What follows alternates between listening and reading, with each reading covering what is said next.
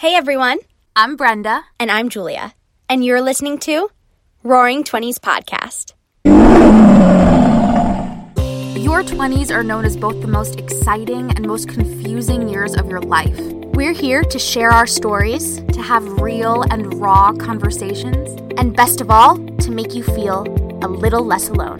This podcast was brought to you by the Believe Podcast Network, the #1 podcast network for professionals. Do you believe? Hey everybody, we have an amazing episode for you today with Daryl Stinson. This episode does include topics of suicide and depression. If you or anybody you know is struggling, please reach out to somebody or call the National Suicide Prevention Lifeline at 1-800-273-8255. We love you. Enjoy the show.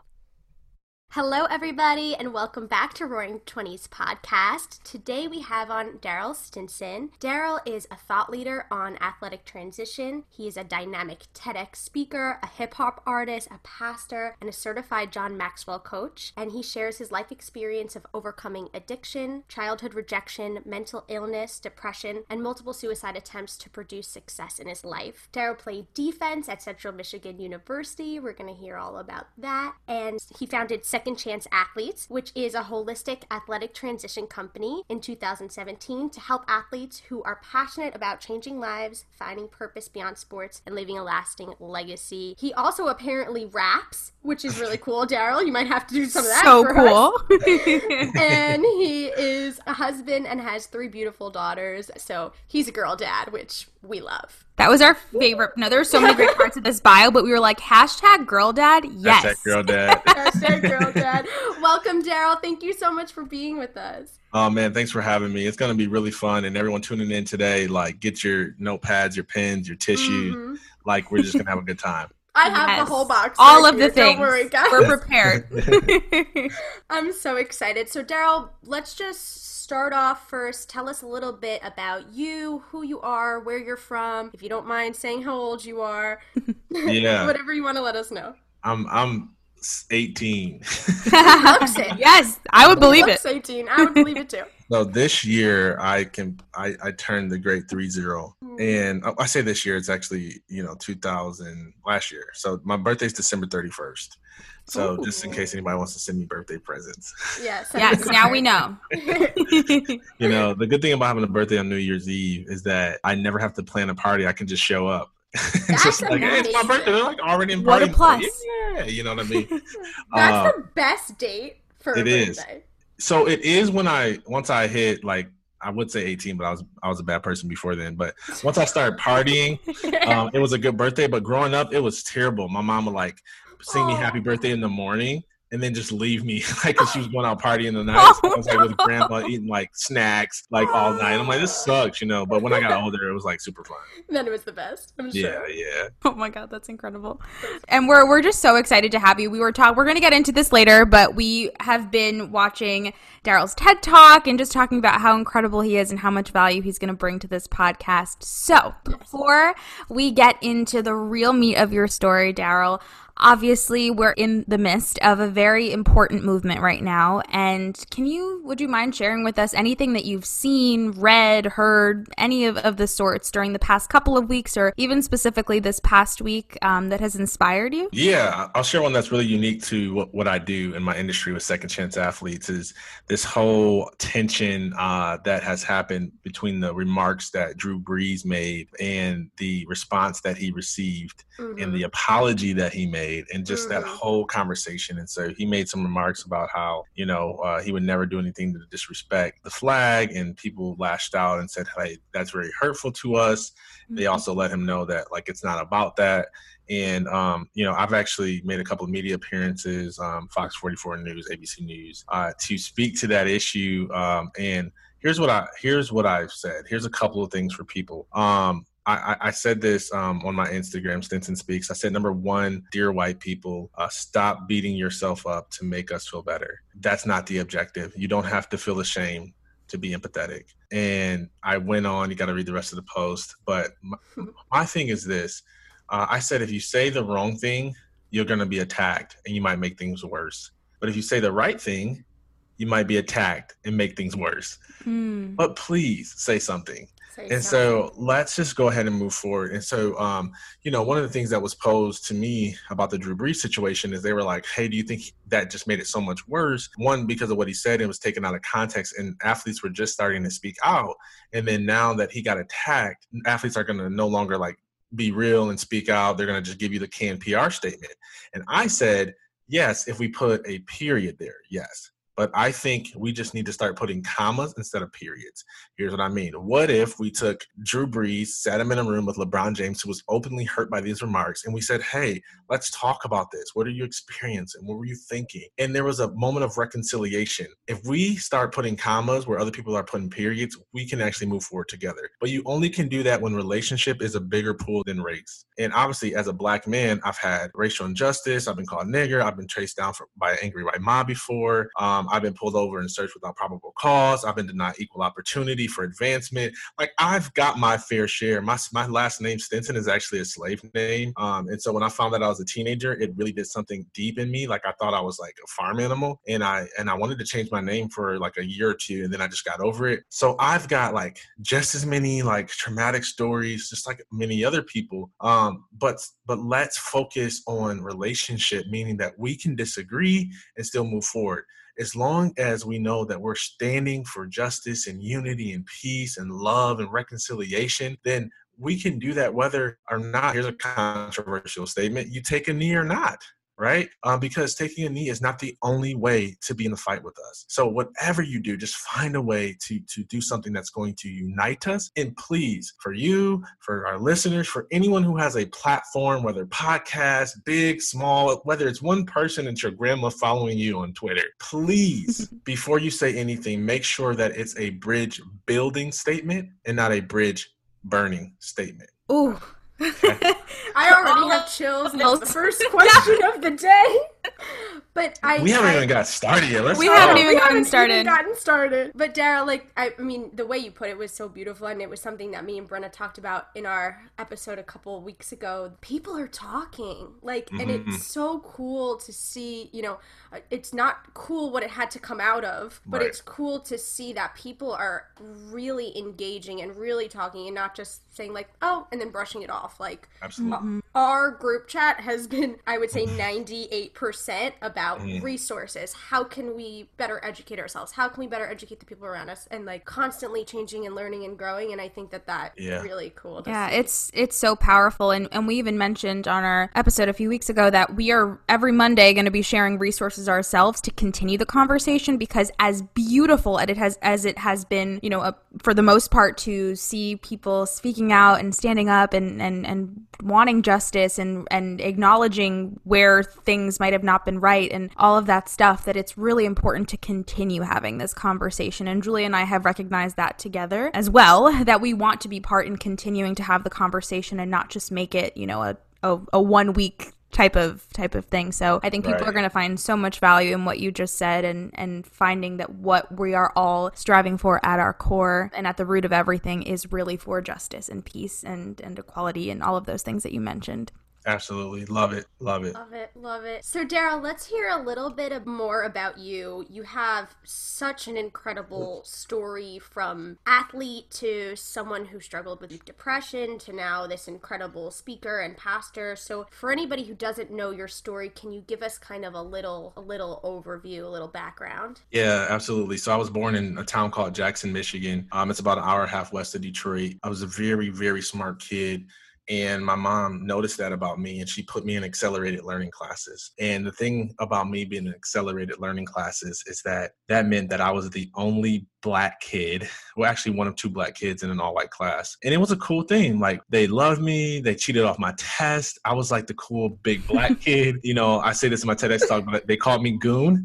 And I was goofy Goonie guy, And I had the big ego. I'm man, I'm the man. I'm one of the smartest kids in the class, and everyone loves me. And I just thought that since they love me, everyone in the school loves me. Well, one day, I'm walking down the hallway, and I see this group of African-American students circled together, laughing hysterically. Okay, so I'm sweet, they're cracking jokes. I want to get in. So I go over to them. I'm like, hey, y'all, what's so funny? One of the kids turns towards me and says, you, white boy. And that was devastating to me, because it was the first time that I started to question if who I was good enough to be liked, loved, and accepted. Okay. So, and for all of us, it usually starts young. Like kids are mean, right? Oh yeah. And I grew up in age, but emotionally, I probably stopped right there. Wow. And so you fast forward, and now I'm kind of questioning, like, is something wrong with me? Should I talk this way? Why don't I have more Black friends? Like, is it wrong for me to study? And is it wrong for me to like country music? Like, I don't know. So going to 7th grade, I had a cousin whose name is Chaz, and his mother, my auntie, got shot and killed in broad daylight because she had got into some relationship issues. And Chaz was from the projects. I was from the hood. Like, so the hood is like bad, like on a scale of 1 to 10, the hood is like a 7, and the projects is like a 10. Yeah. And so Chaz at the in the 7th grade had already been skipping school, had already been doing drugs, had already been trying to have sex with girls, like just living an entirely different lifestyle than I was. But at the same time, he was everything that I kind of wanted to be. He had fashion, I didn't. He had style, I didn't. He had street credibility, I had zero. The Black people liked him, they didn't know me, and so I wanted to be just like him. So he actually came and moved in with us and brought this pressure from these friends for me to fit in with them. And then I started to have this huge like pull between races, right? So my white friends were having bonfires and my Black friends were having basement parties. So basement parties is basically like a dry hump spell in somebody's basement. We've seen our fair share of those. Yep. I mean, that's all it is. Like, you turn on rap music, you just dry great definition. We've seen our fair share. So the basement Who knows party what smells what like stain feet down that here. is. Smells terrible. There's some stains over there. Black light. Really those, terrible. Who knows? Exactly. And so I'm getting pulled between, do I drink beer or do I smoke blunts? Do I go to bonfires or do I go to basement parties? And I just like couldn't like choose. And you know, I'm really ashamed to admit this part of my story, but because it's so mean. And I just decided that I was gonna, you know, choose my Black friends over my white friends. And I literally in a day just defriended every white friend. Like, y'all, I don't know if y'all are old enough to remember, but there was MySpace back in the day. Everybody got deleted off MySpace. I literally walked past them in the hallway and act like I never saw them. Well, because it was somewhat like of an identity crisis. It actually was. It was because I'm like, oh my gosh, like which lunch table do I sit at? Like, like which music do I listen to? Like, I just want love and acceptance, and I'm not getting it from either crowd, and I'm not free to be me. And so it's so tense. And so what happened was then I got really good at sports in the 8th grade, and sports became the vehicle that enabled me to not have to choose between races because it was a common denominator. Everyone loved sports. So they didn't care if I talked white or didn't talk white. They didn't care if I went to the basement party or if I went to the bonfire. They were just happy that I was winning games. Right. And they just want you to score touchdowns. touchdowns. That's what they care about. So then it's like, oh my gosh, here's this savior, this sport. Like, it's going to get me through life. It's going to make me rich. It's like, I'm free to be me. And like, you know, that's how bad I wanted it. You know, long story short, you know, I get into college, get a full ride scholarship to play Division I football and basketball, and actually got hurt at the end of my freshman year, kind of speeded up because you can watch the rest of my TEDx talk, but essentially I signed a liability waiver to come back and be able to play so that the university would not be liable for my injury or death. And I put my body through 2 years of drug addiction, pain, torment. I started selling drugs to pay for my healthcare expenses, all to continue to numb the pain, to continue to play the game. And ultimately, I was taking so many opioids that my blood was thinning to the point where every time I made contact on the field, my nose would bleed. And the coaches saw that I was doing something wrong, so they kicked me off the team. And that's when I was forced to face the reality that I did not know who I was. And I had lost my identity. And I couldn't hide it behind being a star athlete anymore. And I didn't even know which laugh was authentically mine. I didn't know like which clothes I actually liked. I didn't know who I was because I had been changing who I was to fit in with other people for so many years that I lost me behind the fakeness. And you tied so much of your identity to this one thing.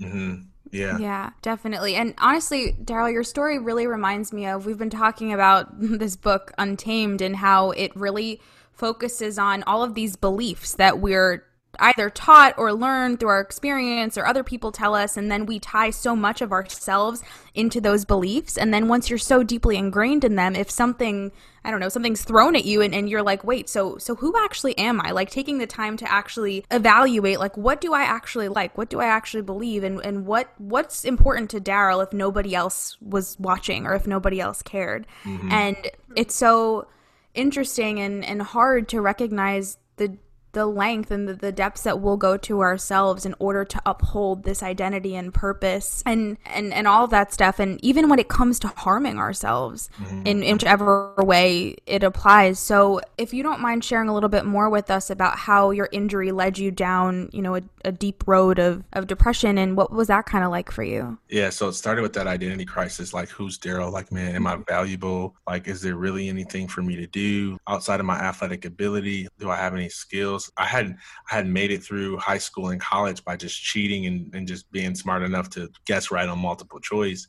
Mm-hmm. So there was this imposter syndrome of like, man, I'm getting ready to graduate college, but I actually haven't learned anything. And so, those started, that depression thoughts of like, is it worth living? Like, do I really matter? And I didn't want to share with anybody because I was so used to being adored. And I said it this way, that I was externally successful, but I was internally failing. And I didn't want to let anybody know that. To show that crack, right? Like to show when you like come off as like this successful, talented, quote unquote, kind of perfect guy, like to show even that like crack, like that's really scary for a lot of people. Oh, absolutely. No matter who you are or what you do, nobody wants to lose respect. I didn't want to come out and say like, hey, I've been thinking about harming myself. I've been thinking about ending my life, because it would have been like, wait, you? What do you have to complain about? You have a full ride scholarship. You've got to play on national television. Like, you're Daryl. And it's like, but I don't even know who Daryl is. And so it started with that. And my only outlet that I had was this girl that I was dating for 4.5 years. And we had a really we cheated on each other all the time. Like, it was a really bad relationship, but we were like in love, right? Like high school sweethearts. And like we were, already had names picked out for our kids. We were supposed to get married, all this stuff. And then one day when I was like really struggling, and I was in the car and I was just like really like thinking about ending it all, I call her and I'm like, will you please like come just be with me, talk to me, like I'm having suicidal thoughts again. And she was like, oh, it's okay, Daryl. I'm like, why is she talking to me like that? Why is she not calling me babe? And I'm like, what are you doing? Well, long story short, she had left me and got engaged to another man. And that ripped my heart out. So now I'm like, oh my God. And at that point too, like, that's not the thing you probably needed to hear. Not at all, cause again, I was already struggling with my worth. And now the one person who I thought loved me for me left me. And I mean, and we tie so much of our worth to the people that we date. Like, absolutely. Even if you're in a great place and, all of a sudden someone decides, I don't love you anymore. There's someone else. Like, that's crushing. It's groundbreaking. Yeah. Absolutely. It's easy to deal with rejection when it comes from people who don't really know me like that, because you can always use that as an excuse. Right. But when you know me, when you've listened to my dreams, my hopes, when you know the names that I want to call my children, when you know the books I want to write, like when you know like everything about me and you reject me, oh my gosh. Yeah, that's hard. That hurts. Yeah. Also, at that point, was she the only one you really told about? Yeah. Only one. She was the only one. I had made hints to other people, like I was kind of like throwing it out there, but they didn't really know, Right. And that's why I always say, like, man, please, like, vulnerability is the Batman signal for love. Like, please don't just expect somebody to see behind the layers that you're unwilling to show them. Like, people are not like psychic. And so just let people know like that you're really broken so they can really love you. You can't be fully loved unless you're fully known. And I was trying to be fully loved without being fully known, and it just wasn't working. And so so after that was it for me. I was like, see, it just validated every insecurity that I had. Right. And, I started to get serious. Part of it was like, I'm going to show her and hurt her back by she's going to pay. And then some of it was just like really just feeling like I didn't matter. So, I started taking my opioid pills, mixing them with alcohol, hoping that, I wouldn't wake up the next morning. I would swallow a whole bottle of pills. I tried to starve myself to death. And I went from 275 pounds to 219 pounds in 4 weeks. And I was just hurting. And I wanted out of that pain. Mm-hmm. And all my attempts at suicide landed me in a psychiatric unit. And thankfully, there I just had this life-changing experience. And it gave me this hope that maybe my life is worth living. And maybe there's something out there for me. I call that purpose.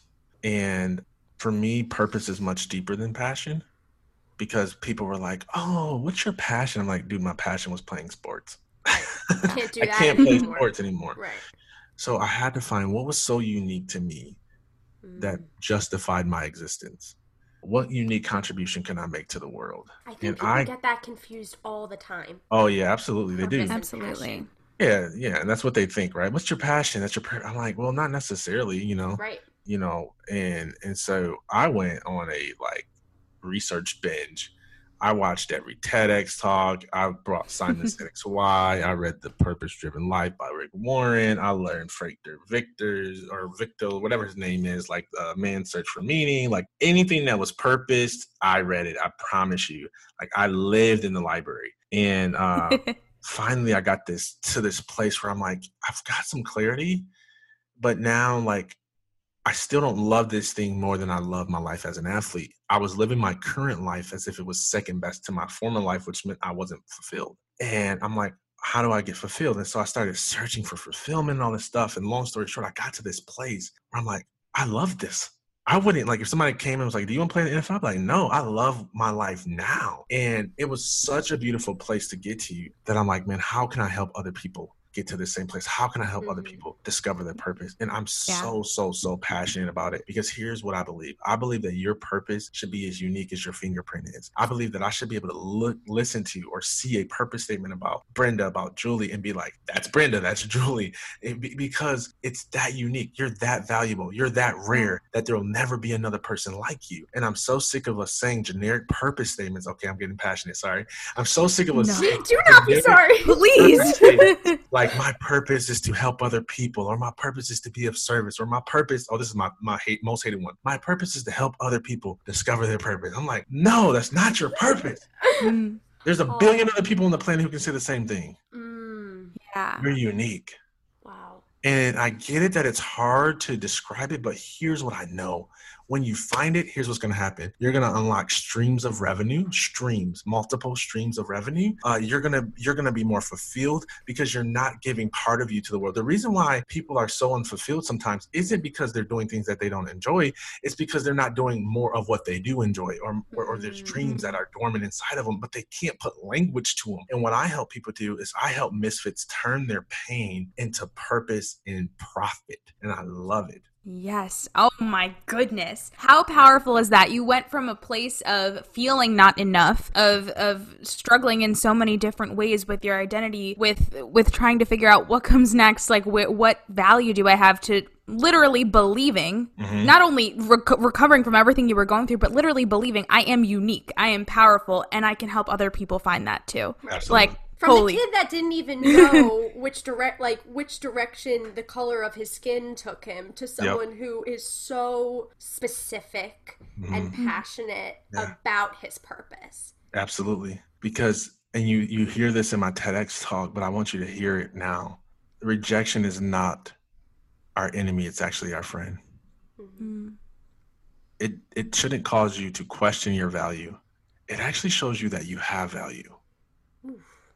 And I'm going to do another TEDx talk next year. No, I am. I'm doing another one next year in 2021. And I'm going to call it, Hey Misfits, Come Out of Hiding. The world needs you. And the reason why I'm going to call it that is because I think there's a tendency to look at me now and be like, well, of course you got purpose. You're dynamic. You're inspirational. You're motivational. Right. And I'm like, no, you're missing it. I was the same guy that when they did icebreakers, I would leave the room and go to the restroom so that they could see me, because that's how much self-hatred I had. Wow. I have video proof of my first speech. I was saying that to be humble. I couldn't put you together. I mumbled because I hated the sound of my voice. I wanted it to be over. I did not sound like this. I kind of sound a little like a midnight radio hour now. Yeah, that smooth, deep thing going. We love it. But I wasn't there. I was so deeply insecure to the point where I had so much self-hatred and dislike, because I just like, who am I? I'm quirky. I'm not white. I'm not black. I don't even know who I am. I like jazz music. Like I'm weird. I'm boring. I don't have style, and I'm supposed to, but the very thing that made people reject me is the very thing that has helped me to be successful in life. Want to hear more from Daryl? Tune in on Friday to hear part 2 of this episode. Thanks for listening to Roaring 20s podcast. Be sure to rate and review wherever you get your podcasts, and please subscribe. You're never alone. Our pride sticks together. Tune in every Monday and Friday for new episodes of Roaring 20s podcast. You get to start your week with us and end your week with us. With love, Brenda and Julia.